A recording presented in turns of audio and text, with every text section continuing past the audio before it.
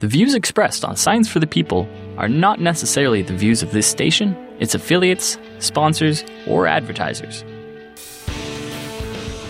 This week on Science for the People, we're talking about all things memory. First, we'll talk with Dr. Mike Yassa about how our brains tell the difference between all of the homogeneous moments we experience.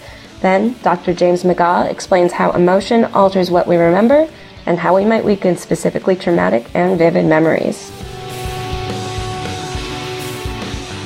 Welcome to Science for the People. I'm Jessie Yaros. Every day when leaving work and heading towards our cars, we have to remember where we parked today. Not where we parked a million other times in the same lot, but just today. This is just one example of the human ability to parse apart extremely similar memories from one another.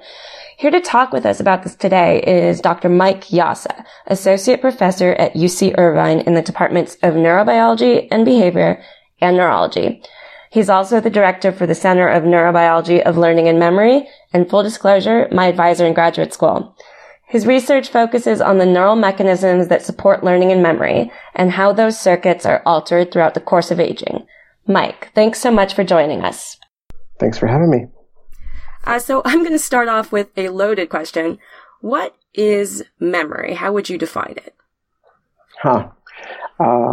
There's probably a variety of different ways to define memory, but I'll give you sort of my favorite definition, which is really anything that is capable of making a lasting change or a lasting imprint on the brain.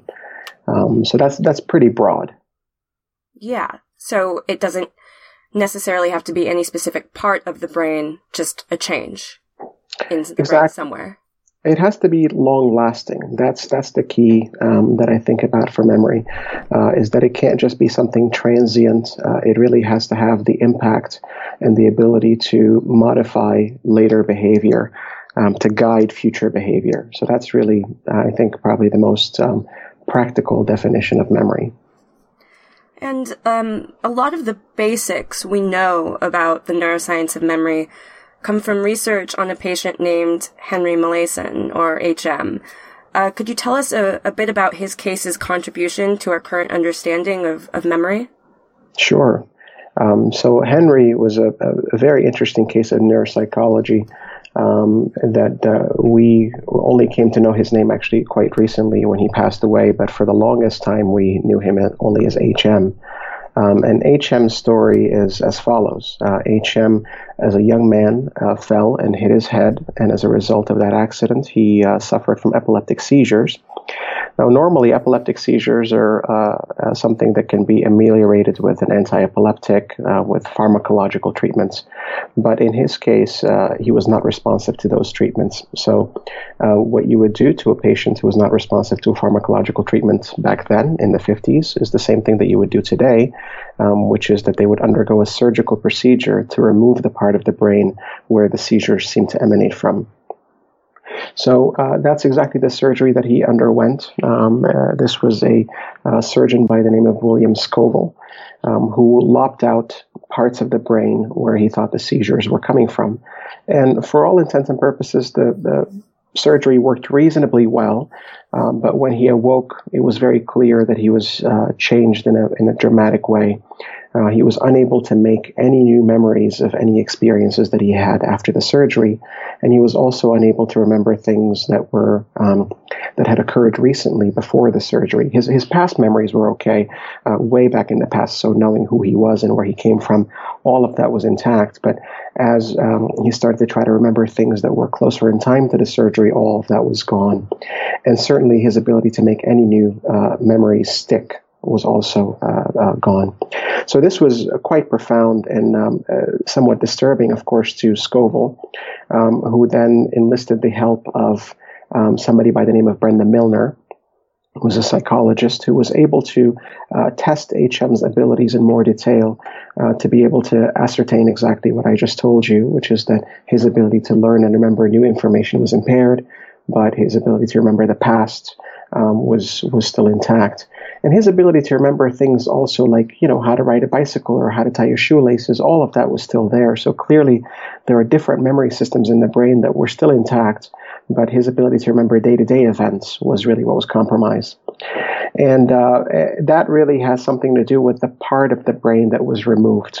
And it turns out that Scoville unknowingly at the time removed a part of the brain that is very, very important for memory, or at least this type of memory, which is what we know as the hippocampus and the surrounding cortical regions, or the medial temporal lobe. So it's a part of the brain that is sort of deep towards the inside, typically well protected with this, thick cortex around it, and then obviously a very hard skull. But it is very susceptible to disease, especially things like epilepsy. So we tend to see a lot of epileptic seizures come from that particular part of the brain. So the reason why this case was very informative to us is because at the time, nobody really knew what that part of the brain does. People had some inklings, but really nothing significant. And this was so dramatic, and it really kind of forced us to think very clearly about what types of memory systems exist in the brain and what is the functional division of labor in the brain as it relates to memory. And also what the particular function of this region in the brain has to do in service of memory, which is really the acquisition of new information, but not really holding on to that information for any significant period of time. Over time, that information gets stored elsewhere. That's why he could still remember things from way back in his past. So I would say, yeah, go ahead. What do we know about how that information is transferred from that hippocampal area where the memories are created, and to where is it transferred and how? That's another great question, and it's not one that we have an absolute, accurate, and precise answer for. But I can tell you that most people that do this work now believe that this information is stored in the cortex, so elsewhere in the brain outside of the hippocampus, but that information has to funnel through the hippocampus, and the hippocampus creates a little bit of an index to be able to retrieve that information. Much in the same way that if you look at an academic textbook, there's an index at the end of it with places, with keywords and places to look them up in terms of pages. That's exactly what the hippocampus seems to be able to do, is store that index, that reference to where all the bits and pieces of memories are stored. And by reactivating that index in the hippocampus, you can retrieve memories from way back in the past. So that's the idea, that's the notion, is that memories themselves are stored elsewhere, and the hippocampus doesn't actually store memories at all, it just stores that index. And they're not just stored in a certain area elsewhere, it may be distributed throughout the cortex? That's the belief, is that it's really throughout the brain. When you think about it, every experience has visual aspects, auditory aspects, maybe some kinesthetic or tactile aspects if you're feeling things and touching things, some smells. So really experiences are multimodal in nature, and the belief is that the different pieces of cortex that are responsible for that type of information, so auditory cortex for auditory information, those are the places where you're likely to store a lot of these memories, in addition to some other higher level cortices that are involved in things like reason and judgment and so on. So while one area specifically is incredibly modular for formation of those day-to-day memories, the other, there's no area you could target to sort of ablate retrieval of those memories entirely. Not to our knowledge today. There's probably some amount of information that is critical to the memory. So maybe a cortical index, so to speak, so that if you were to target, say you want to do kind of the $500 million experiment, or whatever it may be, to eliminate a traumatic memory, right?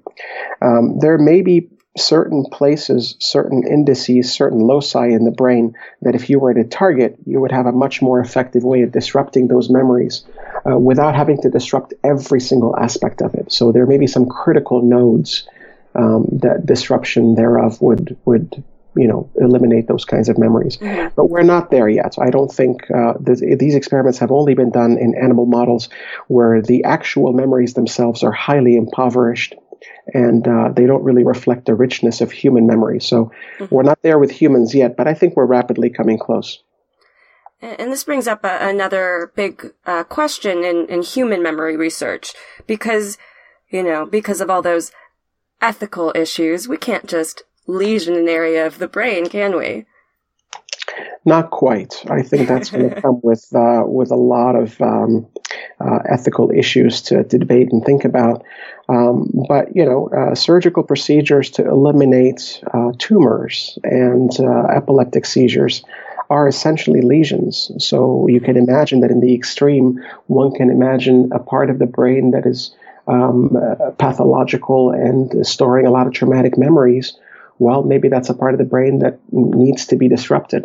So this is a discussion that has to happen over an extended period of time, and the international community would have to weigh in into the ethics of it. But I think the ethics will track with the scientific advance as it has in the past.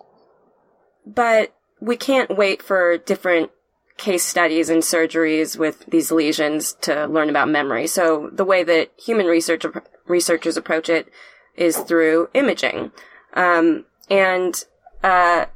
you aren't able to manipulate the brain in the same way that you can as animal researchers can, how do you look at the neural underpinnings of memory in such non-invasive ways?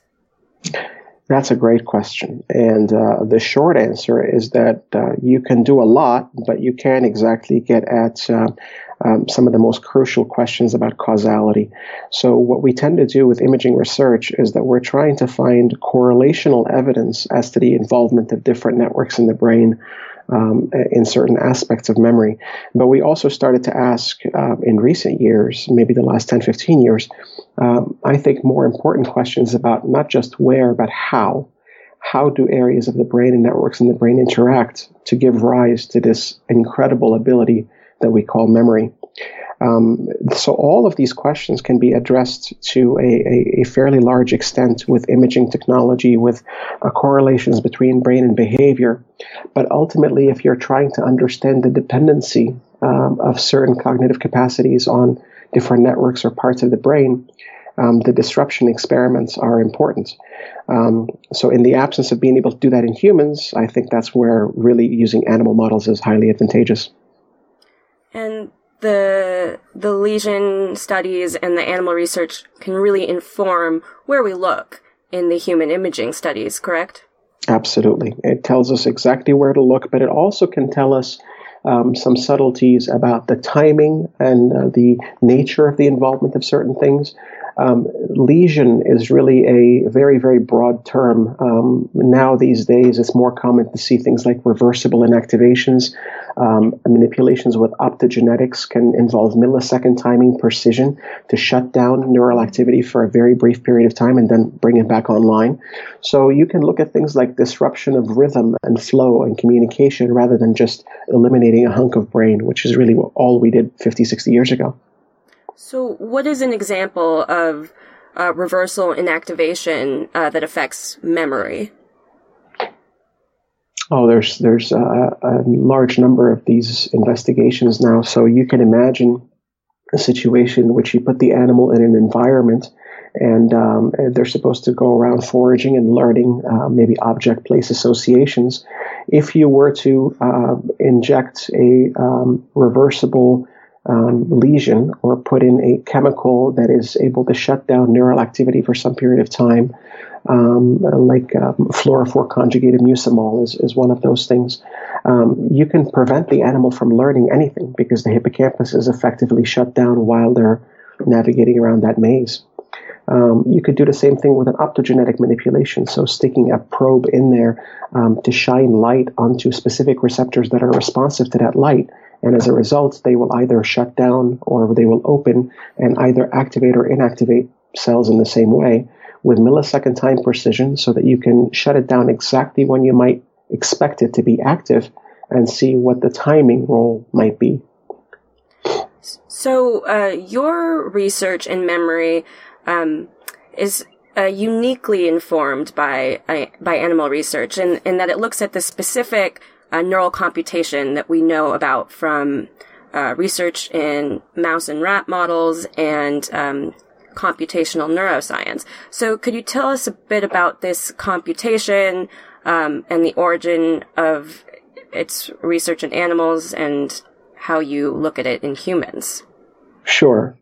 So one of the most informative computations to what we do is a computation that we refer to as pattern separation. It's actually been referred to that way since the early 70s by David Marr, who first proposed this notion that in order for us to have an effective memory system, we have to be able to distinguish among very similar experiences and use different neural matter, different neural activity, different neural substrates to encode those different memories so that they don't overwrite one another. The example I typically like to give is where you parked your car today versus yesterday versus the day before. These are all similar experiences, and yet the brain is able to seamlessly store them using independent records. So how we do that still remains somewhat a mystery, but we have some ideas about how to test those notions about pattern separation.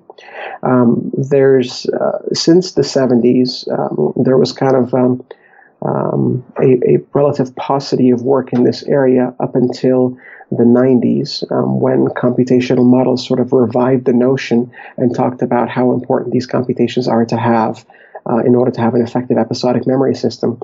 And then it wasn't really until 2004 that a set of 3 papers were published almost concurrently, showing actual empirical evidence for this computation in animal models. So these are examples of firing of different neurons in the hippocampus that really suggested they might be engaged in this particular kind of computation. Fast forward a few years later, we and others and many other colleagues were able to amass a number of different pieces of evidence in humans to show how this process also works in humans using functional brain imaging, or fMRI. So in the example of trying to find out where your car is, or you're walking towards your car, you know where you parked it in the parking lot, and you get there and you're like, oh, wait, that was where I parked my car yesterday. So would you say this is somewhat of a failure to demonstrate this pattern separation computation? That's exactly right. And of course, there's many reasons why that might have happened. So it could be a failure of retrieval because of distraction, of interference across different experiences in different days. It could be that when you parked your car today, you were in a hurry and you didn't really think about where you parked it so much.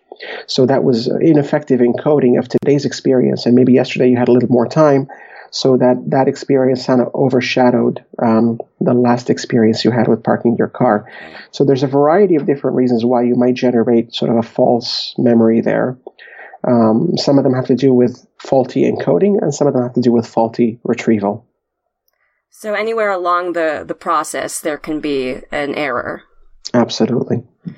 And we say, I call this a failure to pattern separate. But it must not be the case that every time you don't pattern separate that it's a failure. Well, that's absolutely true. In many cases, it does not behoove you to pattern separate. In many cases, what you want to do is actually generalize and be able to perform the opposing computation of pattern completion, which is being able to reinstantiate an existing memory based on a partial or a degraded cue. So, for example, if I were to see you coming in with, different hairstyle, or you've changed your appearance slightly, I still want to be able to recognize that it's you. I don't want to all of a sudden think you're a different person. So I have to be able to do that kind of recognition despite the fact that the representation of you today might be different from what I've experienced in the past. So having that kind of flexibility is also very important. So I think that to have an effective memory system, you really have to have both. You have to have the ability to distinguish and discriminate among similar experiences, in other words, pattern separation, but you also have to be able to flexibly generalize to new situations, which is really what pattern completion allows you to do. So you've basically designed a test that you think can reflect the behavioral outputs of these neural computations. How did you design this task? Well, there's a lot that goes into it. You first have to try to figure out what kind of behavioral output you're interested in. And in this case, as I said with the parking lot example, you're interested in discrimination. You're interested in being able to distinguish among similar experiences. But you also want to do it in a laboratory setting so you can control variables. So having people get tested on where they park their car every day is just not feasible, not practical, and it doesn't give you a lot of degree of control. So we resorted to pictures, and pictures are quite straightforward. You can manipulate their similarity. And we've done also things like space. So we can look at how things in similar spaces might be interfering with one another, or things that are close together in time might be interfering with one another. And every step of the way, when we design one of these tasks, we try to kind of build a parametric space. So we build a continuum of different similarities and different difficulties. And we look at, instead of performance as just a single measure, we look at it as a function of the degree of interference, so how similar the experiences are. And of course, as you can imagine, if they're very, very similar, it's going to be a much more difficult task. If they're not so similar, it'll be easier. And in these experiences, just to be clear, when in the task, what are subjects viewing, and what is their job in terms of discrimination versus generalization? So to give you an example, in the objects task, what they would be asked to do is look at images of everyday objects that are projected on the screen. And every now and then we would show them objects that are similar but not identical. So it could be tilted slightly, it could be a different shading, different color, or maybe even a different object in the same category, like two hammers or two picnic baskets. And we asked them to tell us if it's the same object they've seen before or if it's something different. In the spatial version, instead of changing the identity of the object, we would move it ever so slightly, or we would move it a lot. In the temporal example, we would present items sequentially, and then later on present them side by side and say which one happened first. And what we're manipulating there is the number of items that came in between them during the encoding. So things that are presented close together in time usually are a lot more confusable. Things that were presented farther apart in time are a lot more distinguishable. So in the human brain, what does it look like when a subject is able to identify a image as seen before versus fails to do so and thinks it's an entirely new image? So typically what we try to do is we use an effect that's been known about in fMRI for quite some time now that we call fMRI adaptation. And the idea there is that the first time I ever show you anything, there's lots and lots of brain activity. It's a little bit of a novelty effect. But the second time that I show you the same exact thing, that level of activity goes down. It's a signal that this is familiar, that the brain has adapted to it. It doesn't really need to activate to the same level. So that's a trick that can be used a little bit to our advantage in terms of what happens now if I were to show you something similar but not identical. Will your brain treat it as if it's a new item and have lots and lots of activity?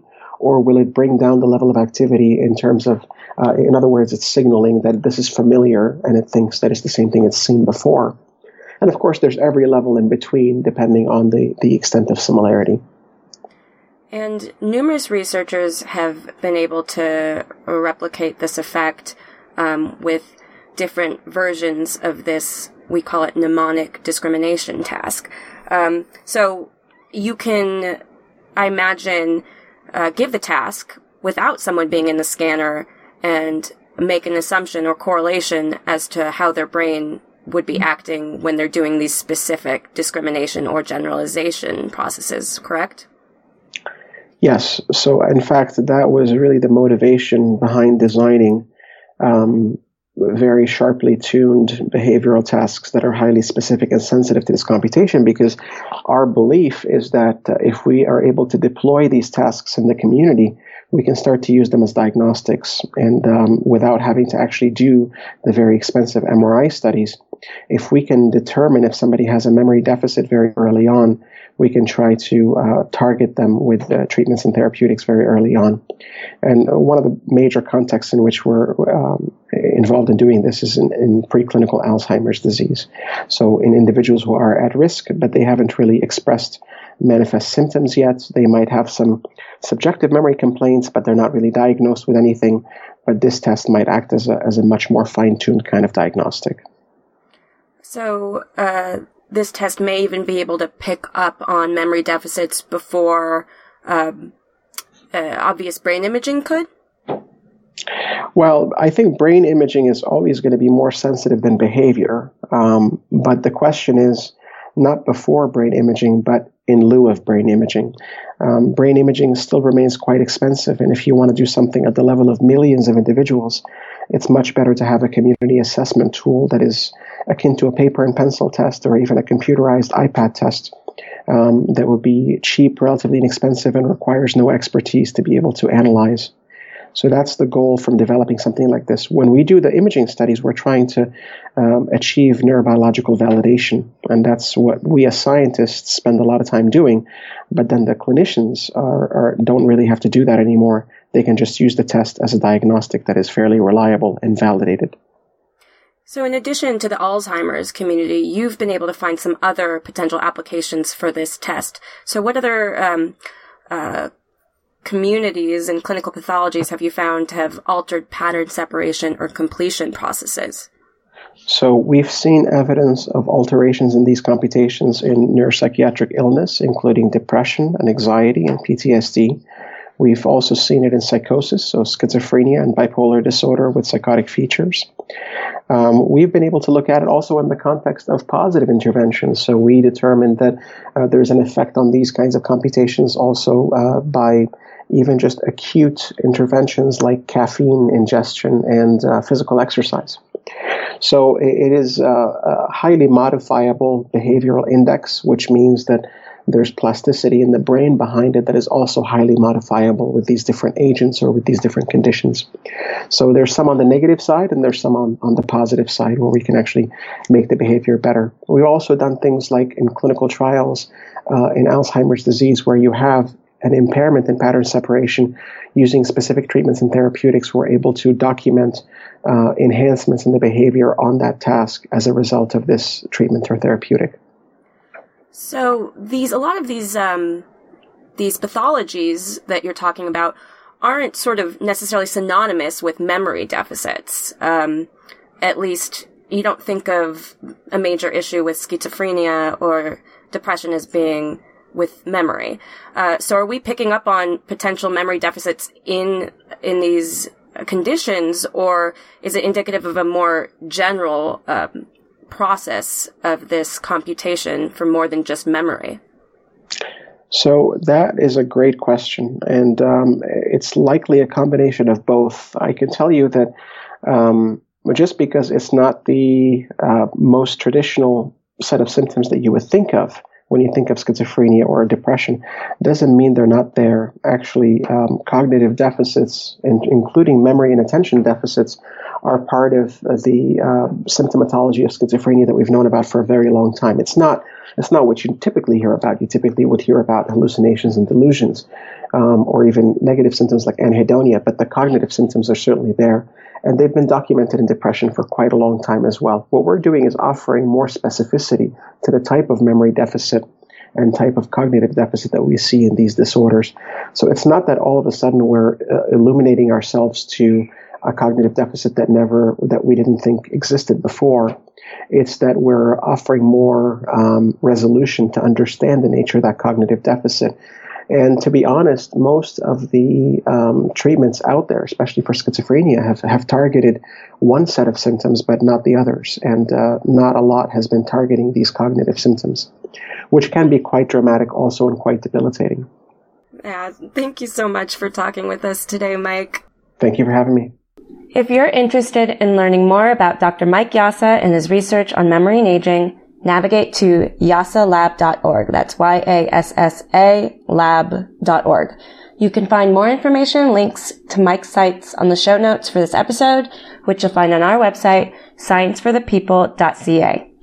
We'll be right back after this. Science for the People is a weekly radio show and podcast that explores everyday life from a scientific perspective. We are a member of the Skepchick Network, a collection of blogs, podcasts, and video content focusing on science and critical thinking. To find out where Science for the People airs near you, or to listen to past episodes, check out our website at scienceforthepeople.ca.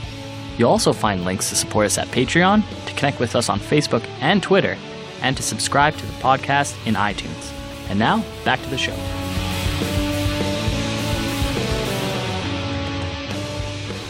Welcome back to Science for the People. Ever heard of a flashbulb memory? It's one of those incredibly detailed and vivid memories where you can picture exactly where you were when you first heard that shocking news. For me, it was September 11th. For my mom, the JFK assassination. Dr. James McGaugh is here to tell us how exactly experiencing emotion strengthens our memories and how some of those memories might be altered for therapeutic benefit. Like Dr. Yassa, Dr. James McGaugh is a research professor at UC Irvine, where he founded both the UCI Department of Neurobiology and Behavior and the Center for the Neurobiology of Learning and Memory. Over the years, his research has investigated the brain processes underlying the effects of drug and stress hormones on memory storage. Dr. McGaugh, thanks so much for joining us. Thank you very much for inviting me. So much of your research is focused on the interaction of memory and emotion. Can you start out by describing the behavioral effects emotional experience has on memory? Well, the most general effect that emotion has is that it creates a strong memory of the experiences that have either just occurred or are occurring. So if you get excited about something, the probability is that you're going to remember it better than something that didn't excite you. For example, you may remember your first kiss, or you may remember having gotten electric shock. You may remember a little fender bender, something of that kind. All of these slight things are remembered better than experiences that are not emotionally arousing. And what we've done in the laboratory is to investigate the brain systems that enable that to happen. So which systems and regions are involved in that process? Well, it starts in the periphery, so that if I should say something that embarrasses you, for example, your face would turn red, you would turn a little warm, and that's because adrenaline or epinephrine is being released from the adrenal gland, from the middle part of the adrenal gland, and it goes coursing through your body and has effects that activate the brain.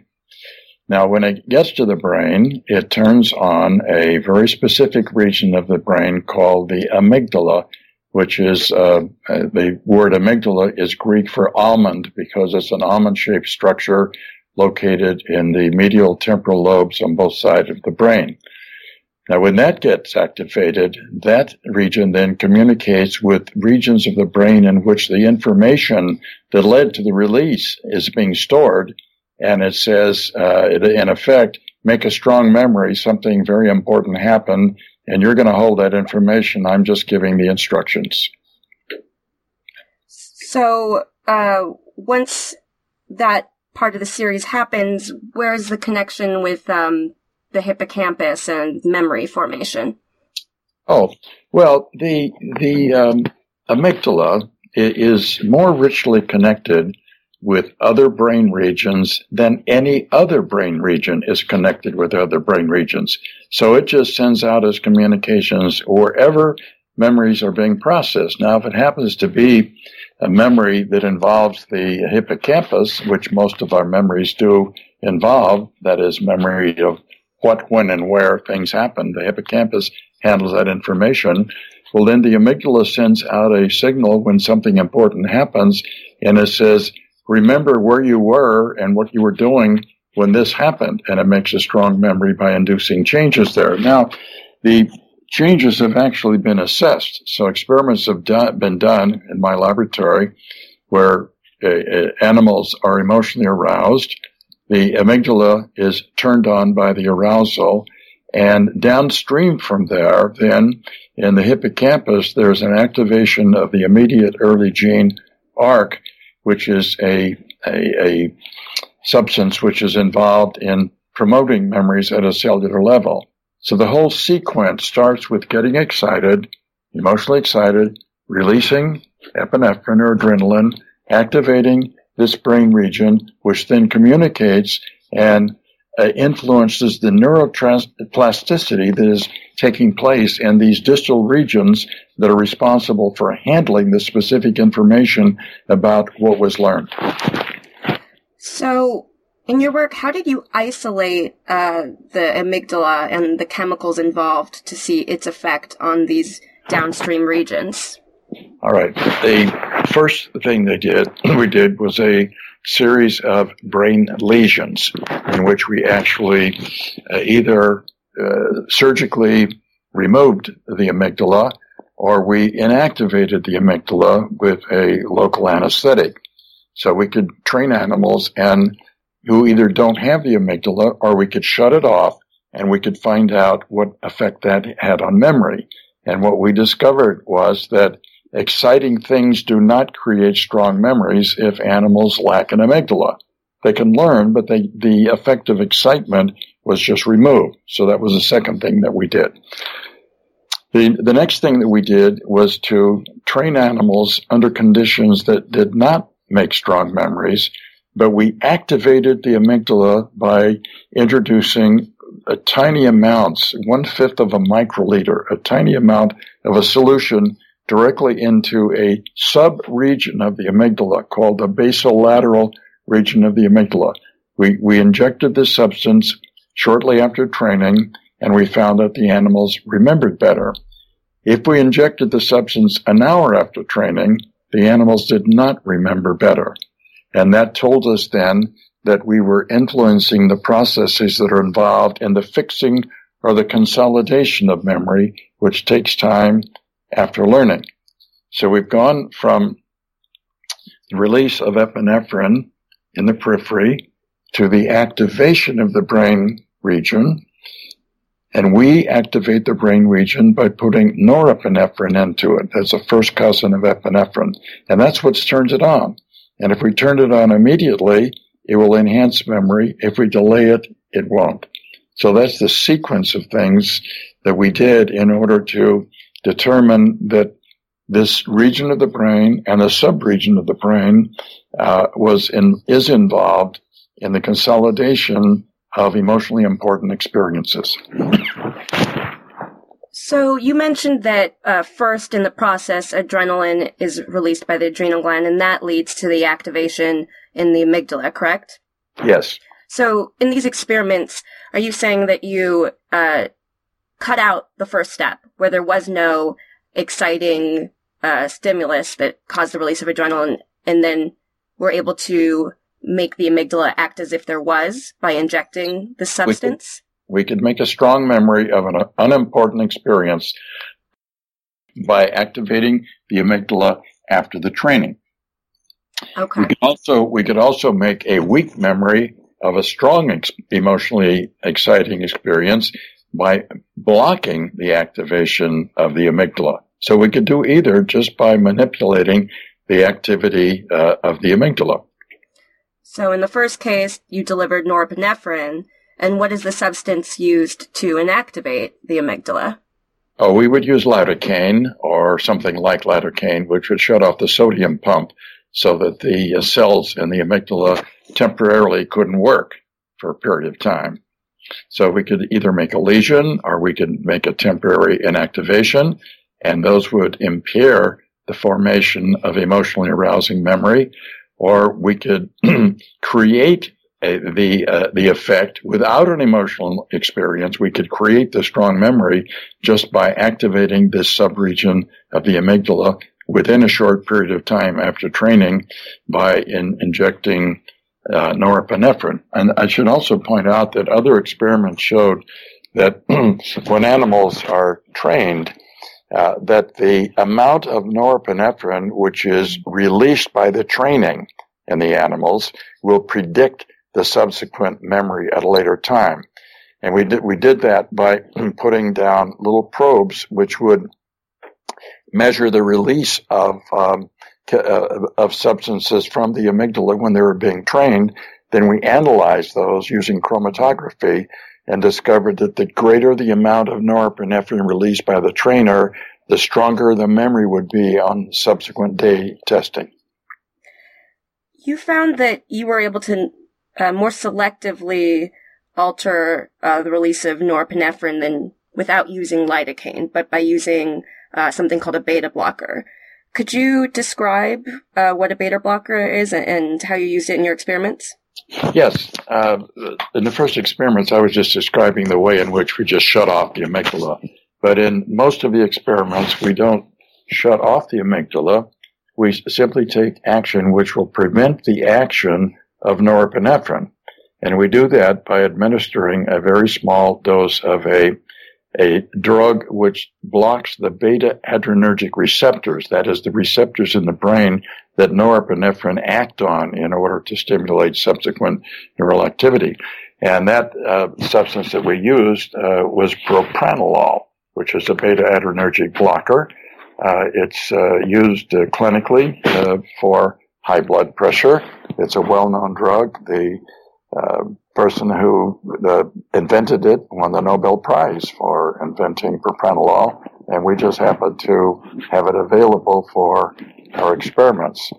I should point out also that we did experiments with human memory and found that if we give humans doses of propranolol, that will block their formation of a strong memory of a very exciting experience. Right, and this study was published in 1994 in Nature. Could you describe the methods and the findings specifically in that paper?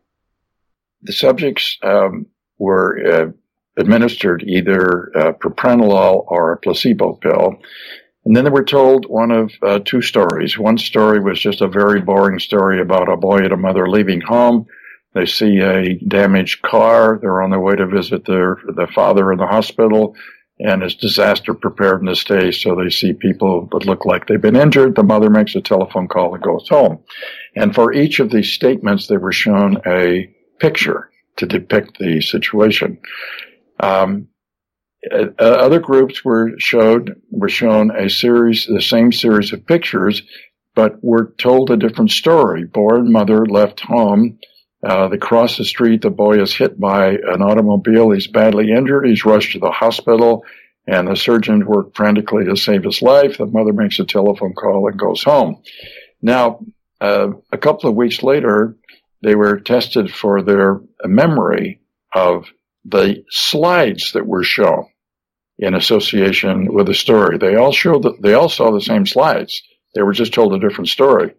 And the subjects that received the control solution for placebo remembered the exciting part of the story well and remembered the slides associated with that.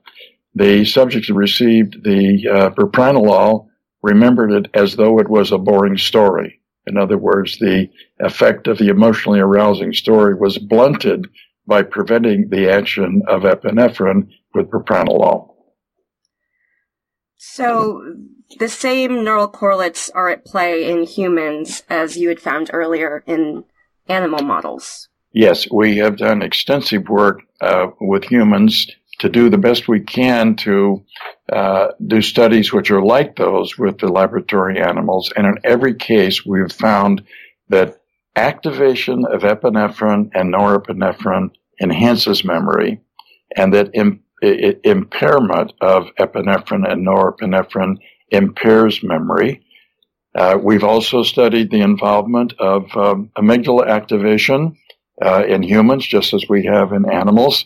And we found using PET scanning that when the brain is activated by emotional arousal, as measured by PET scanning, that the PET scanning results predict memory tested 3 weeks later. The greater the activation as indexed by the PET activation using imaging, the stronger the memory seen several weeks later. So the fact that we have this system in place and it's preserved across species is evidence that this sort of strengthening of memories for emotionally salient events is evolutionarily adaptive. Can you describe some examples of how this might be? First of all, we have to accept an important assumption here, and that is memory is critical for survival. It's absolutely critical. If we do not have memory, we do not live. It's just essential for everything that we do.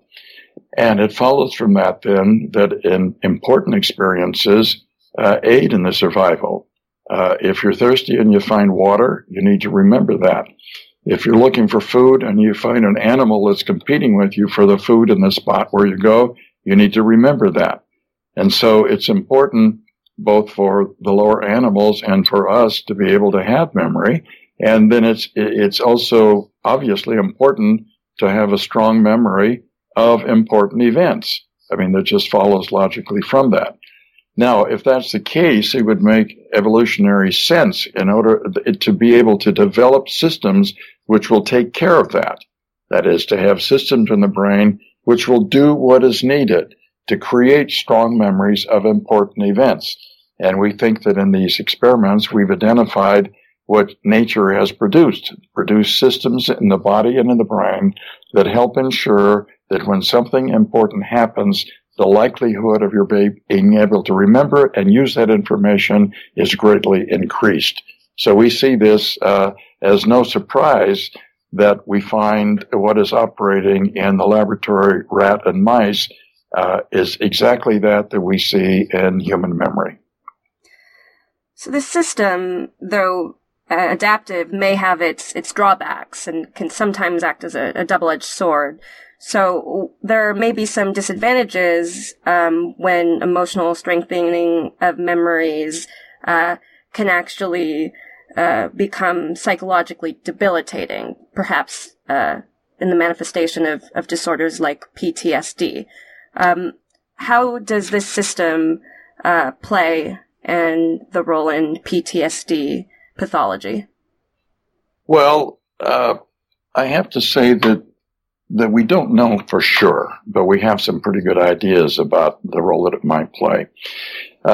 Let's start with just a little bit of pathology of memory that is not quite PTSD. Just think about anxiety, where something happens and you continue to think about it and think about it. It bothers you. That's disruptive to life. Now, when this is intense, then that creates what we call post-traumatic stress disorder, where you have an event and the experience of it is so powerful that it begins to control your life. A very strong memory of an awful thing that happened. And this is seen to a considerable extent in veterans of military experiences, where they watch their compatriots die, being severely injured. They themselves are severely injured. And as a consequence, they are then burdened by these excessively strong memories of these horrific events. Now, my view is that underlying the creation of these very strong memories is exactly the set of systems that we've already talked about. They're wandering along doing something, and a horrible event happens right in front of them. There is a huge release in adrenaline and also glucocorticoids, the other stress hormone. Both of these are released in great amounts. They turn on this important region of the brain, the amygdala, and the amygdala says, you've got to remember what happened. It's very important for your survival. And then it overwhelms the individual, and that's what they spend their time remembering. And that's what's called post-traumatic stress disorder. And it leads to drug addiction. It leads to inability to get along with people, inability to maintain a job. It's just a horrible condition, probably resulting from the overactivation of this otherwise completely, perfectly functioning and important system. Because of this system, your research on propranolol became of great interest. So since the publication of your study in 94, many studies have looked at the potential therapeutic benefits of beta blockers for various psychological conditions, starting with a 2002 study by Roger Pittman. Couldn't you tell us a bit about that study and if you had any involvement at all in this research? I was in my office shortly after the paper was published, and I got a telephone call from Dr. Roger Pittman, whom I did not know at the time. And he said that he wanted to talk with me because he thought that the studies we were doing with propranolol and epinephrine in animals would be relevant to his studies of post-traumatic stress disorder. And I hadn't thought about that, but he said he wanted to talk with me. So he came out and told me about a study that he was going to do, and then he went back and did it. And the study involved stationing nurses at various hospitals in Boston with instructions to enroll people in a study if they agreed to do so after they came to the hospital following injury, or they were in accidents, or they'd been raped, or they had been mugged, something of that kind.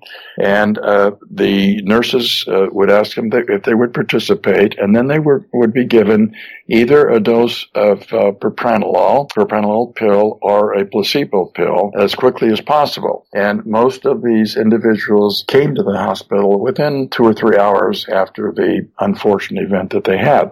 They were kept on propranolol for about a week, and then, or the placebo, and then about 2 months later, they were tested for signs of post-traumatic stress disorder. And his findings, which he published, indicated that the patients who were put on propranolol shortly after the traumatizing event showed fewer signs of post-traumatic disorder. His conclusion was that the propranolol interfered with the consolidation of this traumatic memory, which resulted in decreased expression of traumatic emotional arousal when tested at a later time. And that was the first study to investigate the effect of a beta blocker on the development of post-traumatic stress disorder. And the key here being its effect on consolidation of memory, because the propranolol was given so quickly after the moment of trauma. Yes, the important thing in these studies, both in animals and humans, is to have the treatment come as quickly as possible after the learning, because memories consolidate after learning, and if you wait too long, the consolidation is over and you have no opportunity to either promote it or interfere with it, as you'd like to do in the case of blocking a post-traumatic stress disorder. So that ideally, people would carry propranolol with them so that if they had some horrible event happening, they could take a dose of propranolol immediately and prevent the development of post-traumatic stress disorder, according to the findings of Dr. Pittman. So this potential possibility of having propranolol on hand really scared some people. So you were invited after Pittman's paper came out to give a talk at the President's Council of Bioethics. And at the time, this council was directed to advise President George Bush on bioethical issues that could emerge as a consequence of advances in biomedical science. Could you tell us more about your experience speaking and the subsequent aftermath of this talk? Yes. As you said, I was invited to speak to the President's Commission, and my topic that they wanted me to discuss was drug enhancement of memory. And that's something that I'd worked on for quite a few years, and so I described the experiments, and I described how certain drugs can enhance the consolidation of memory, and then I segued into a discussion of the influences of epinephrine and norepinephrine, those experiments. And then finally, I mentioned, just very briefly, Dr. Pittman's work with propranolol, and I said, out of this basic science research came the very interesting and possibly very important finding of Dr. Pittman that propranolol might be effective in preventing the development of this horrible disability called post-traumatic stress disorder. And I left it at that, and they were happy, pleased with my presentation. We went out to dinner, and I thought that I had done a reasonably good job of summarizing what they wanted me to summarize, and left. And then I discovered later that they found the view that I presented to be outrageous, and they found it to be ethically unacceptable. And they wrote a book entitled Beyond Therapy, in which they made the case. And their basic position was that our emotion and our responses to them are our human nature. That's who we are. And it is important not to tamper with human nature, as though they're talking about the soul. That's what I thought they were talking about. It was dangerous to give propranolol after learning, because that changed the fundamental nature of our representations of the world, and that's not the right thing to do. Well, my response to that, frankly, was that is absurd. We do everything we can with our human compatriots to decrease their troubles, their travails. If a child falls down, we do everything we can to the child to say, there, it's going to be all right. If a person is terribly emotionally stressed, psychiatrists give them anti-anxiety drugs or antipsychotic drugs. If people are injured, we take care of their wounds. We don't say, well, we have to leave nature alone because we don't want to interfere with who people are. I regard the view that commission developed as being nonsense, but it gained a lot of interest, and following that, there were many symposia on the bioethics of treating people for PTSD that were presented throughout the U.S. for several years. So, what do you expect to see in the future of PTSD treatments? Do you anticipate pharmacological interventions will become mainstream? Sure. I think pharmacological intervention will be. I'm not sure that it'll be propranolol, but I do think that the understanding of how memory works will be critical to that. Understanding the systems in the brain that are involved in creating and maintaining traumatic memory will be important. And as there is increased understanding, then there might be a change in thinking about what pharmacological approach might be taken. Now, remember, what we're talking about is a horrible condition that is preventing the normal life of subjects. That's what we're talking about. We're not talking about people being mildly upset about something. We're talking about with PTSD, their lives are critically changed, maybe forever. Can anything be done to stop that? That's the question. And if it takes a drug to do that, then I think that would be appropriate to do. Now, there are other approaches being considered right now. One of my former postdocs, Krista McIntyre at the University of Texas, Dallas, is using stimulation of the vagus nerve as a model. Now, the way that propranolol, the way that epinephrine works is when it's released, it activates the ascending vagus nerve, which then carries information into the brain. That's the way epinephrine influences the brain. And so that can be stimulated by electrodes being put on it. It's been done for many years because the vagal stimulation was developed for people with epilepsy. You put a coil around the ascending vagus nerve, and when patients felt that a seizure is imminent, they could turn on the stimulation, and it would attenuate or decrease the seizure activity. And since that is already approved, vagal stimulation, then the notion is that maybe it will be possible to use the vagal stimulation for the treatment of PTSD, even existing PTSD, because you can activate the system by stimulating it. So there are other kinds of treatments that are being thought of, but they all have to do with the adrenergic system for the most part, because that's the one that has such a prominent role in the development and the maintenance of strong memory. Great. Well, we're just about out of time, so thank you so much for being with us here today and telling us about the science. Well, thank you. It's been interesting to discuss this with you. If you guys are interested in learning more about Dr. James McGaugh and his research on emotional regulation of memory consolidation, you can navigate to the show notes for this episode on our website, scienceforthepeople.ca. Thanks for listening, and we'll see you next week on Science for the People. Science for the People is produced by Rochelle Saunders and edited by Ryan Bromsgrove. Helen Quivalon is our publishing liaison. We get research help from Josh Witten and consulting support from Desiree Schell. Our frequently seen guest hosts are Marion Kilgour, Anika Hazra, and Jessica Yaros. Our theme song is called Binary Consequence, and it was written and recorded by Fractal Pattern. Science for the People is entirely listener-supported. You can find us on Patreon, where you can support us with monthly donations in any amount, or you can send us a one-time donation in any amount via the donate page of our website. Science for the People is created in partnership with the Skepchick Network, a collection of blogs, podcasts, and video content focusing on the intersection of science, popular culture, politics, and social justice. You can find out more about Skepchick at skepchick.org. The show is hosted by science news writer Bethany Brookshire and me, Rochelle Saunders.